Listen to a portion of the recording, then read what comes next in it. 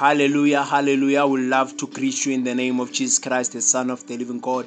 This is the evangelist Thokozani Ndinisa, all the way from South Africa.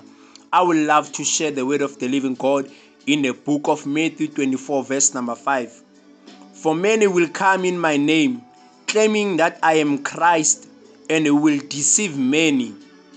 Ladies and gentlemen, we cannot deny the truth that there are many people that have come in the name of Jesus, claiming that they have a relationship with God, claiming that they have a relationship with Jesus, while they are having deceptive spirits within them.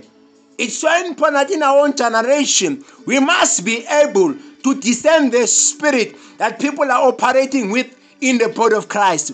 Because there are many people who have gone out in the world to spread many false doctrine, to spread many false things that the Lord of Jesus will never send them to do in this world. Some they have appointed themselves, some they have sent themselves in the name of the Lord. So we cannot deny that not every single thing comes from God. So our duty is to discern the spirit and to test the spirit that people are operating with in our own generation. Remember, many they have came in the name of Jesus, claiming that they have a relationship with Christ, while their fruits reveals who they are, whilst they are operating in their own office of calling. So through it all, may we learn to discern the spirits that people they are operating with, because there are many who have came in the name of Jesus, claiming that they have the relationship with Christ, while they deceive many people with many false doctrine, with many false things that they are doing, with many false operation of miracles.